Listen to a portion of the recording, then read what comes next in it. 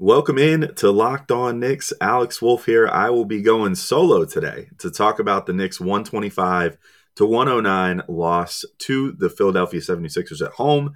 Talking about a lot of different things. Like, first off, that this game was not particularly fun to watch, thanks to it basically being a free throw contest between the two teams.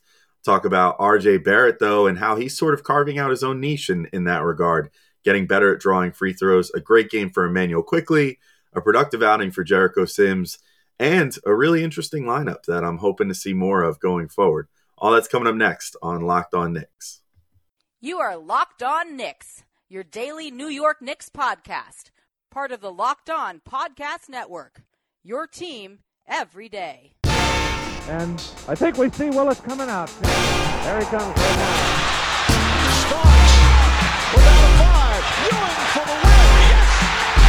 Up left, now fires it. He's good, and he's fouled. Anthony for three. Bang! That one goes down. This is all about back up off the glass. It's good. Becomes infectious.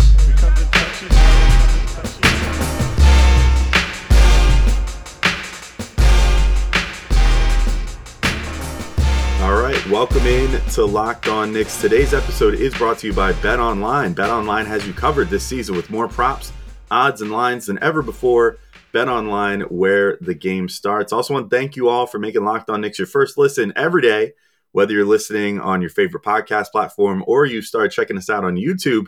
We appreciate you guys tuning in every single day. I am, of course, Alex Wolf. I'm editor-in-chief of Knicks site, The Strickland, which you can find at thestrick.land. And I'm going to be going over this one by myself today. No Gavin today. We're taking a little taking turns, doing some solo episodes here, having other people on, getting some different perspectives in. But I'm going to be just doing this one solo today, breaking down the Knicks 125-109 loss to the Sixers at home. I mentioned in the tease before I got going here, this game was really not all that fun to watch. 44 free throws for the Sixers. That included 27 for Joel Embiid and 10 for James Harden, compared to 35 for the Knicks, which actually is a pretty respectable total for the Knicks. 10 for RJ Barrett, 12 for Julius Randle. The big difference, that once again, you could argue cost the Knicks a game. The Sixers wind up hitting 39 of 44 of their attempts, which is 89% for those of you keeping track at home. The Knicks hit just 22 of 35, which is 63%. So if, the Knicks had managed to hit all of their free throws, you're looking at a situation where this is maybe a 3-point game down the stretch and not one where the Knicks had basically just thrown in the towel going down the stretch of this game. Instead, they end up, in what looked on the surface, if you're just looking at the score, to be a blowout. But in reality, it was not that bad. Like, they actually managed to keep things fairly close throughout this game, had some good defensive sequences, certainly had some good offensive sequences. So it's disappointing to see the Knicks still struggling to make their free throws like that and ultimately having it cost them the game. I might be biased, though, but I found at least RJ Barrett's brand of generating fouls was a little more aesthetically pleasing than what was going on for most of this game. Joel Embiid and James Harden, I feel like, spend most of the game just trying to generate rip-throughs and are more looking to get fouled than trying to make a shot. Julius Randle sometimes goes through that as well, although I think the Heat tends to go up strong fairly often. But RJ pretty much all the time is trying to finish an attempt. He's not just doing the flail. He's not just, trying to throw it in the general direction of the basket. I mean, he's trying to finish every single one of his attempts. And, I think he's doing a pretty good job as far as, getting to the paint and, putting something up that has a chance of going in, while also now learning how to generate enough contact to get those foul calls and get himself, again, 10 free throw attempts in this game, which is a great number for him. Even if, like everybody on the team, he struggled a tiny bit with conversion, 6 of 10 for RJ, not the number that you want to see. But, the process is there at least. So hopefully he'll start making more of those going forward. It's nice to see RJ, making all these great crafty moves around the rim too. One of my favorites from him was a spin move on Tobias Harris in the second quarter.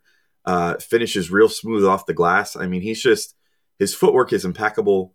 He's really finding ways to kind of make up for the fact that he's not this explosive athlete. And we talk about this all the time, but RJ kind of plays sort of older than he is. He's only 21. He's in his athletic prime. He is obviously a great and phenomenal athlete with great endurance and everything, but he plays very below the rim.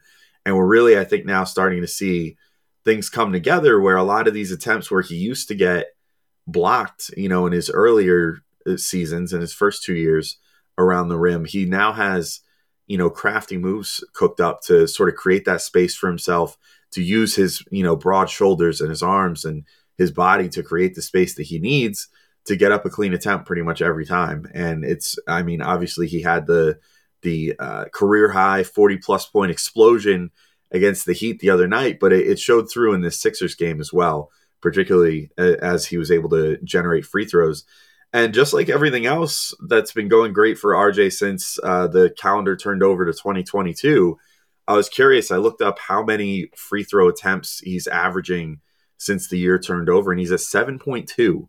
So it's nice to see him finally getting rewarded for the free throws and really, starting to get almost that superstar treatment as we see him sort of getting into a zone of potentially taking a star turn, I guess I should say.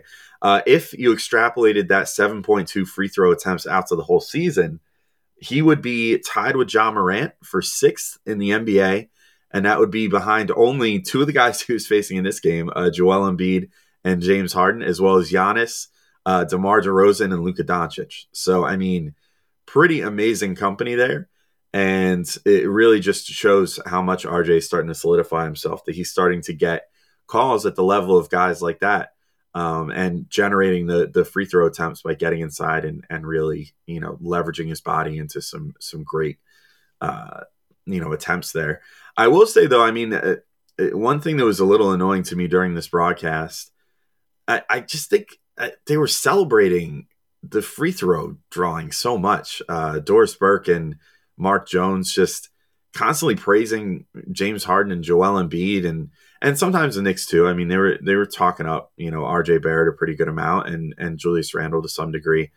But just for drawing free throws, and I understand that it's sort of an art form to a degree, but I think there's a little too much celebration of it. The game was supposed to be getting faster this year and was supposed to have less foul calls and more just basketball, thanks to the new rules. And I don't know, to me, it just sort of feels like, the announcers are celebrating the fact that free throws are such a huge part right now. And the officiating seems like it's sort of taking a step back towards where it was last season and before. And it almost seems like, all this progress that they made earlier in the season where guys were complaining about it then, it almost seems like the officials now are sort of caving and making some of the same calls as last year and years prior. I am kind of intrigued to see how it's going to work out for the Sixers, though.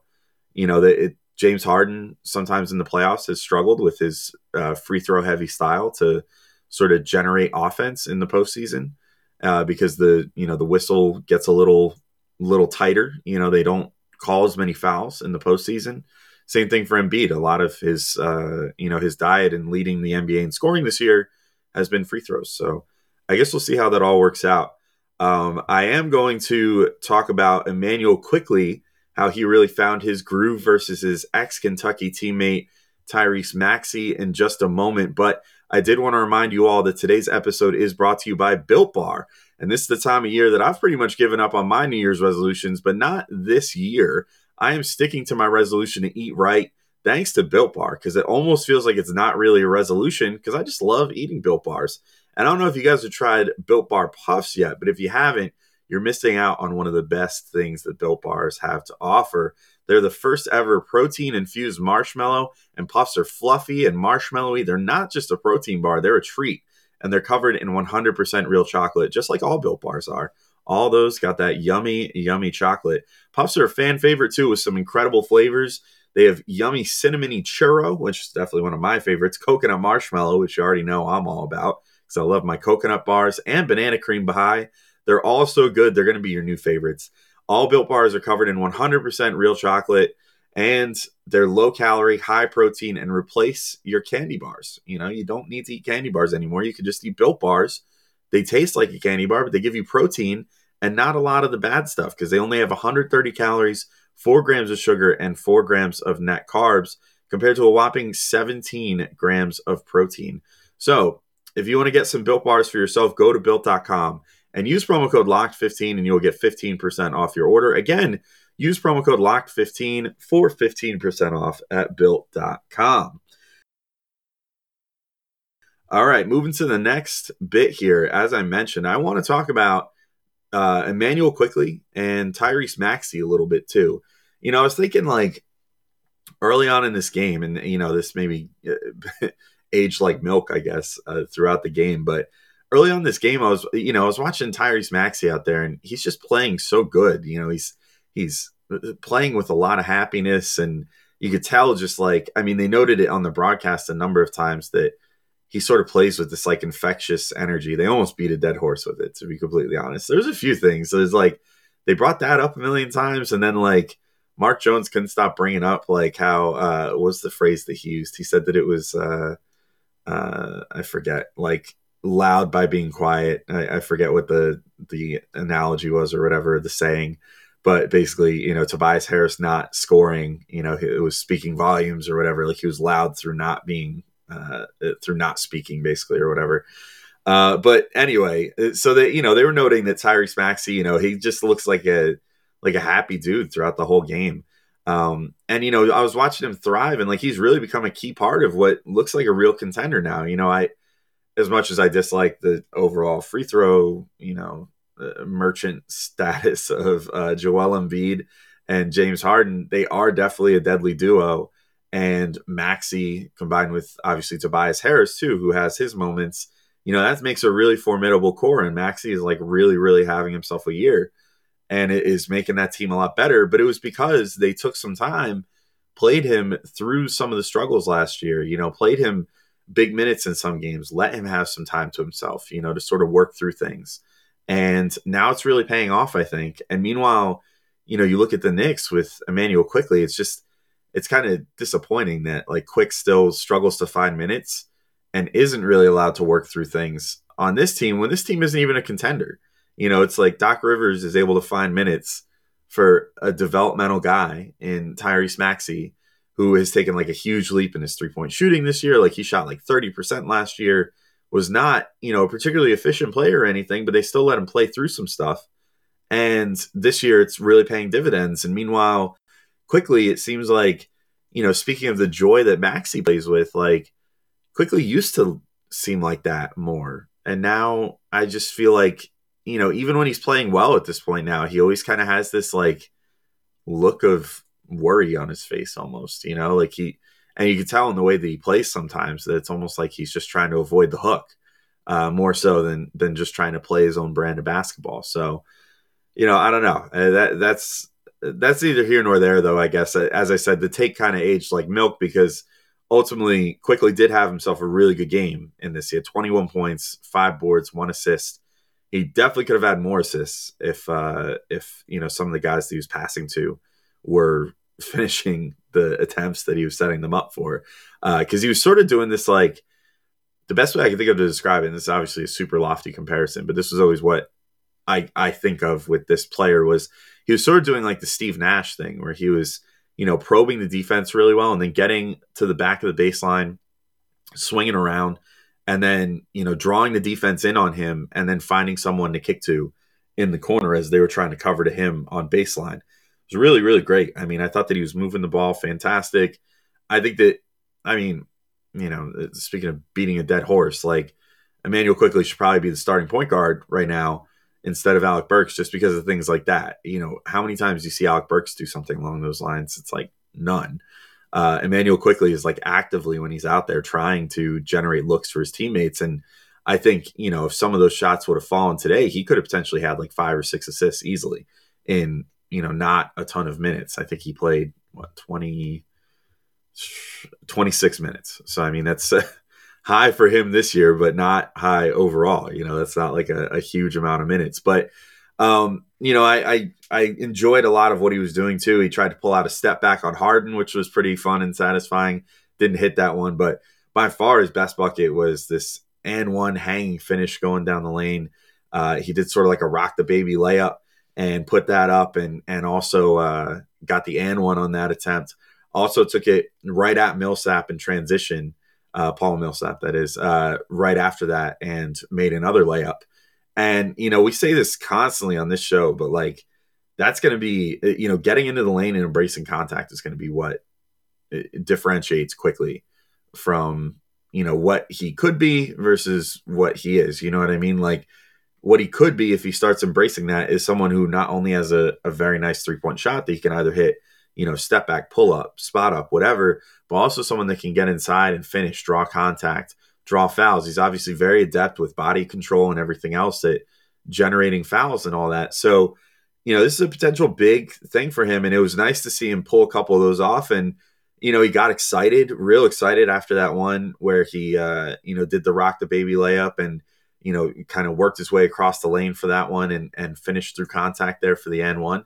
So hopefully we keep seeing more of that from him. And hopefully we keep seeing all that emotion and just him sort of playing within himself rather than being more reserved like he has been at times this year, because that's going to really be a big difference maker for him potentially. Then I want to talk about Jericho Sims too, another young player. I mean, had another standout game, his second straight game where he played 18 minutes, but in this one, no points, 10 boards, 2 assists, and a steal and a block in 18 minutes. I thought he did a pretty good job on Joel Embiid. I mean, basically, they said on the broadcast, like, he kind of got a lesson in the rip through at one point, and that was true. There was one like that. There was another one where he just sort of, another foul. He fouled out with 6 fouls right before or just into the fourth quarter. But like, there was another one where he was sort of went straight up the whole way. Then right at the last second moved his left hand in just a little bit. That got him called for a foul. I mean, it's all a learning experience for him, but it's important because there really are tools with him. His leaping ability is insane. His rebounding ability is just crazy, crazy, crazy. 8 of his 10 rebounds came in just the first quarter. And he's just like constantly, he's always got a hand on something, whether he's actually grabbing the board or whether he's just trying to tap it out. He always is in the mix for every single rebound. And it's just, he's fantastic. I really love what he brings to the rebounding aspect of the game, which is something that the Knicks definitely struggle with sometimes when Mitch isn't on the floor. And I think that, Sims is going to give you the closest imitation to that right now. And also, I think he's coming along well enough defensively. Like, I really find it hard to imagine a world where Jericho Sims hasn't done enough to earn a backup center spot in what is now increasingly becoming a tank season, whether the Knicks want it to be or not. But, this is Tom Thibodeau we're talking about, so maybe he hasn't done enough to earn that sort of thing. But I certainly hope that he has, because, I really think that Jericho's looked really good these last couple games. And particularly in this one, I'm like, I could see a world where if you keep giving him some time, sort of like Mitch, when Mitch was younger, he would have a stinker and then he would have a great game. And, there was some variance to what he did because he was young and he was learning how to play in the NBA. And I know Sims is actually sort of an older rookie, but not a guy that came in with a ton of playing time or whatever, and mostly just has a lot of physical tools. But I want to keep seeing more of him. What you have in Taj Gibson, what you have in Nerlens Noel. And obviously at this point, you shouldn't be trying to win games anymore because, or like playing Nerlens Noel or Taj Gibson in the name of trying to win games, because I think that the development of some of these guys is a lot more important. And Sims definitely should be an important part of what the Knicks are doing going forward, because especially with things being murky with Mitch right now, you want to try to see what you have in Sims as much as you can and see if he could potentially be a replacement. Or if he could just be Mitch's backup and you could have 2 players that bring a similar level of freak athleticism and everything to the game and great rebounding. There's a lot of possibilities if you keep giving Sims time. I'll be right back, though, to talk about an intriguing lineup that got to play in this game, thanks to that foul trouble, both Mitch and Jericho Sims fouling out. So really fun lineup, got to see the floor that I'm hoping to see more of. Talk about how Evan Fournier's stock is on the rise and some more closing notes for this game. But I did just want to let you guys know that today's episode is brought to you by Bet Online. football might be over for this season, but basketball is in full steam for both pro and college hoops. It's almost months about to turn over to March Madness time coming up. From all the latest odds, totals, player performance props, and where the next fired head coach is going to land, BetOnline.net is the number one spot for all your sports betting needs. BetOnline remains the best spot for all your sports scores, podcasts, and news this season. And it's not just basketball. BetOnline.net is your source for hockey, boxing, and UFC odds, right to Olympic coverage and information. Head to the website today, betonline.net, or use your mobile device to learn more about the trends and action. BetOnline, where the game starts. All right, so getting into this final segment here, I got a bunch of little notes I just kind of want to close up on. A few things that I observed throughout the game. I felt like this was just like a notes game. I don't know. There wasn't no huge overarching narratives came out of this other than the whole free throw thing to me. But I'll say this much. I know this wasn't a perfect lineup by any stretch, but I think that probably could be attributed to the fact that I really doubt that Tibbs even plays this group of 5 guys together in practice and was sort of just letting them learn on the fly in the game. But they played a good chunk of the fourth quarter, and I really enjoyed some of what they brought to the floor. Immanuel Quickley, RJ Barrett, Cam Reddish, Julius Randle, Obi Toppin. It was really cool. I like that lineup a lot. It's a lineup that allows you to potentially play 5 out if you want, because all those guys, at least reputation-wise, are somewhat credible three-point shooters, even if Obi and Reddish, kind of have had their struggles with shooting the ball this year. And I guess that's to say nothing also of Randall and RJ and Quickley. But in reputation, they are good three-point shooters, even if the percentages haven't totally bore that out this year. But I mean, that's such a fun lineup. Think about it. The Knicks have been talking about wanting to run more. What better lineup is there than that one to be able to run more? To have Immanuel Quickley, who can space the floor and hit transition threes or just hit pull-ups.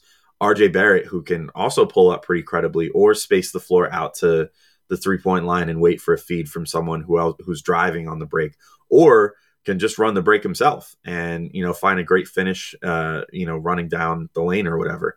Then you have Julius Randle, who, has said that he really likes pushing the pace, and he's been at his best doing that. Obi Toppin, who, always is obviously working like a wide receiver, getting out in transition, trying to, catch that Hail Mary and get a dunk down the other end. And then Cam Reddish, who I think actually has shown probably some of my favorite moments from him have been, in transition this year so far since he's come to the Knicks. Just getting out there, pushing the pace.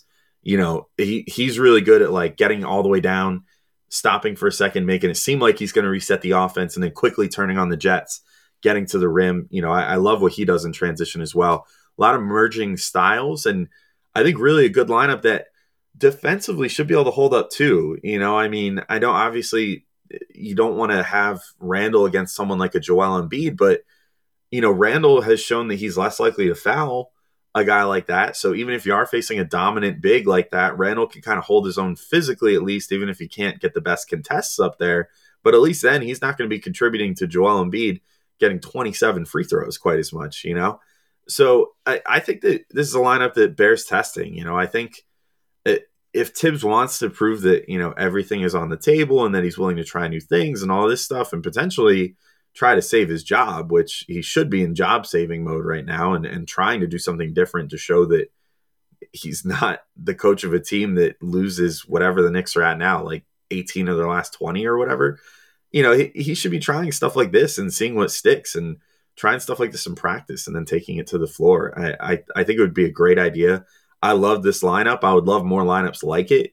You could sub in Grimes for Reddish if you want to.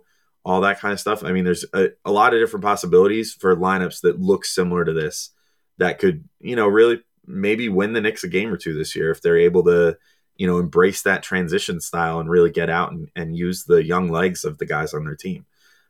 So that's, I hope it comes more to fruition. I really liked Evan Fournier in this game as well. I thought that he really showed his whole scoring package. He wound up final stat line of 24 points, which matched RJ for the team high, 9 of 16 shooting, 6 of 11 from 3. I think the type of scoring efforts that you want to see out of Evan Fournier. Just that's what he's there for. He's there to hit step backs. He's there to hit spot ups. He's there to put the ball on the floor a little bit. He did a little bit of that too. And I thought that he was doing a good job moving the ball when he had to. He was doing a good job shooting confidently when it was time to shoot confidently.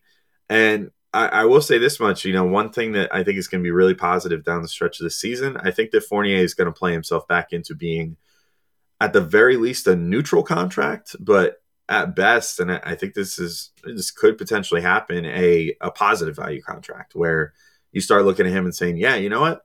Not too bad for $18 million a year. Like, this is basically what the Knicks signed up for. And, I'm not saying that they should then trade him. There's something to be said for keeping him then, because he's playing up to his contract. But I don't think, I think that it was smart of the Knicks at the deadline to not like attach assets to him or something just to move off the money, because I think that he's really starting to play his way into the conversation of some team. If the Knicks do decide to move on from him by like the summer, he should have, I think, positive value, or at least neutral value, where you're not going to have to pay some team a bunch of second round picks or something just to take him. I think that he's proven to be just as useful as we thought he was going to be, now that he's finally sort of getting comfortable with Julius Randle and RJ Barrett and sort of the role that the Knicks have him in, which is less of an alpha role than he was used to and more of a role where he just kind of has to be a star in his role, so to speak, rather than like a minor star on his own like he was with Orlando, which was something he sort of struggled with Boston last year too. I also, got to give a shout out to RJ Barrett. He continues to take the challenge of guarding the other team's best player. In this game, obviously guarded James Harden quite a bit. And Harden had himself a pretty good game. Harden has some really great statistical games, so it's not like, for anyone else, 29 points, 16 assists, 10 boards, and 5 steals is like probably one of their best games of the season. Harden is obviously like a top 10 player in the NBA. That's sort of just another day at the office for him sometimes when he gets on these really crazy streaks where he's just getting triple doubles, dishing assists like mad. But I thought that RJ actually did a pretty good job on him. If you go by the NBA's data that they provide, Harden has been guarded by RJ Barrett for about 10 minutes and 20 seconds total this year. And Harden has shot 5 of 9. So that's obviously over 50% with RJ on him, and has dished 8 assists. But I think the real important thing with RJ is that he has not drawn a free throw off of RJ. And already noted, he drew a good amount of free throws in this game. None of them came from RJ Barrett. And, RJ basically just forced him to be a shot maker. And I think that's what he does to a lot of guys. And I think that's why some guys end up struggling a little bit, because they're not able to get into that like free throw rhythm of getting to the free throw line, hitting a couple free throws, then all of a sudden you're hitting a mid-range shot, a 3-point shot, whatever. They're not able to really establish that rhythm against RJ. He plays clean defense. He doesn't, hack at guys so much. He mostly just keeps them in front of him, puts his hands up. And you know what? If James Harden occasionally hits one of his step back threes on you, but you had a hand in his face, you did everything that you could do. He's just a fantastic scorer, and you just got to try to make him as uncomfortable as you can and hope that maybe he cools off a bit. So I thought it was really good by RJ. I love him continuing to take these challenges. I also liked having, this goes with that lineup that I was talking about, but I liked having Cam Reddish and RJ play together, and then having Reddish sort of spell RJ. So like having Reddish come in first and play some with RJ, at the end of the first quarter, beginning of the second or whatever, same thing in the second half. And then when RJ goes to sit, slot Cam into his spot. I think that's a smart way to use them. I hope that's how Tibbs keeps doing it, kind of having Reddish spell RJ like that. I know normally that would be Grimes, but maybe there could be a world where we could have Grimes and Reddish playing at the 2 and the 3, and, quickly at the 1, especially with Rose now going to be out for a while longer. So I think it could be a potentially really good development here if Reddish can keep kind of coming in and spelling RJ, sort of trying to play his role in the offense to a degree, although obviously he's not performing at the level of RJ right now. But I think that's a good way to sort of establish a role for him off the bench, is to give him sort of that bench RJ role. And just a couple other notes. 18 turnovers, really not good for a team that struggles to score, especially in the second quarter. I just really thought that the Knicks the Knicks kind of shot themselves in the foot. Like the game kept being close pretty much right until the end. The Knicks would get it within 4 or 5 points, and it was a winnable game for large stretches. And in the second quarter, they really, I thought, had an opportunity to seize momentum, in a meaningful way. Like Philly started playing kind of sloppy, but unfortunately the Knicks just decided to play sloppy right back and turn the ball over a bunch, and they blew what could have been a lot of good opportunities. Sometimes even, generating a turnover themselves and then turning it immediately back over to the Sixers before they even finish their transition opportunity. So, you're not going to get anywhere with 18 turnovers and 11 turnovers in the first half. But, between that and the missed free throws, it's just like the little things keep killing the Knicks this year. And if they hadn't turned the ball over 18 times, and if they hadn't missed almost half their free throws, then maybe we're looking at a different, final score here. And maybe the Knicks came out on top. But we'll never know, because this team just continues to, at times, play some real, well, not at times, a lot of the time, most of the time probably, play some pretty uninspired or lackadaisical basketball, unfortunately. And then I guess my final note here, I'll just say there were way too many Philly fans in Madison Square Garden for this game. I mean, there was like an audible MVP chant for Joel Embiid on the broadcast. And knowing ESPN, they might have tried to pipe that up. So who knows? But it was loud. It sounded very loud. And they were showing a lot of Sixers fans in the stands. Luckily, Knicks fans sort of wised up to what was going on and started loudly booing every time the Sixers fans would try to start any sort of chant. But I don't know. It's weird seeing MSG get invaded. It doesn't normally happen. There was like a few too many Nets fans in there the last game against the Nets too. So not super fun. Not great seeing MSG treated like the place to go visit and cheer for your team. So, but I guess that'll happen in a lost season. A lot of people throwing their tickets on StubHub or whatever. So anyway, I think that's it for me for this episode. Thank you all for listening. We'll be back with some more great episodes for you guys this week. I think Gavin tomorrow is going to have a little potential off-season talk about a certain New Orleans Pelican with Jake Madison, the host of Locked On Pelicans. So definitely check that out. And we'll have more coming for you guys this week, including some more game recaps. So thank you all for listening. I'll talk to you all soon. Peace out.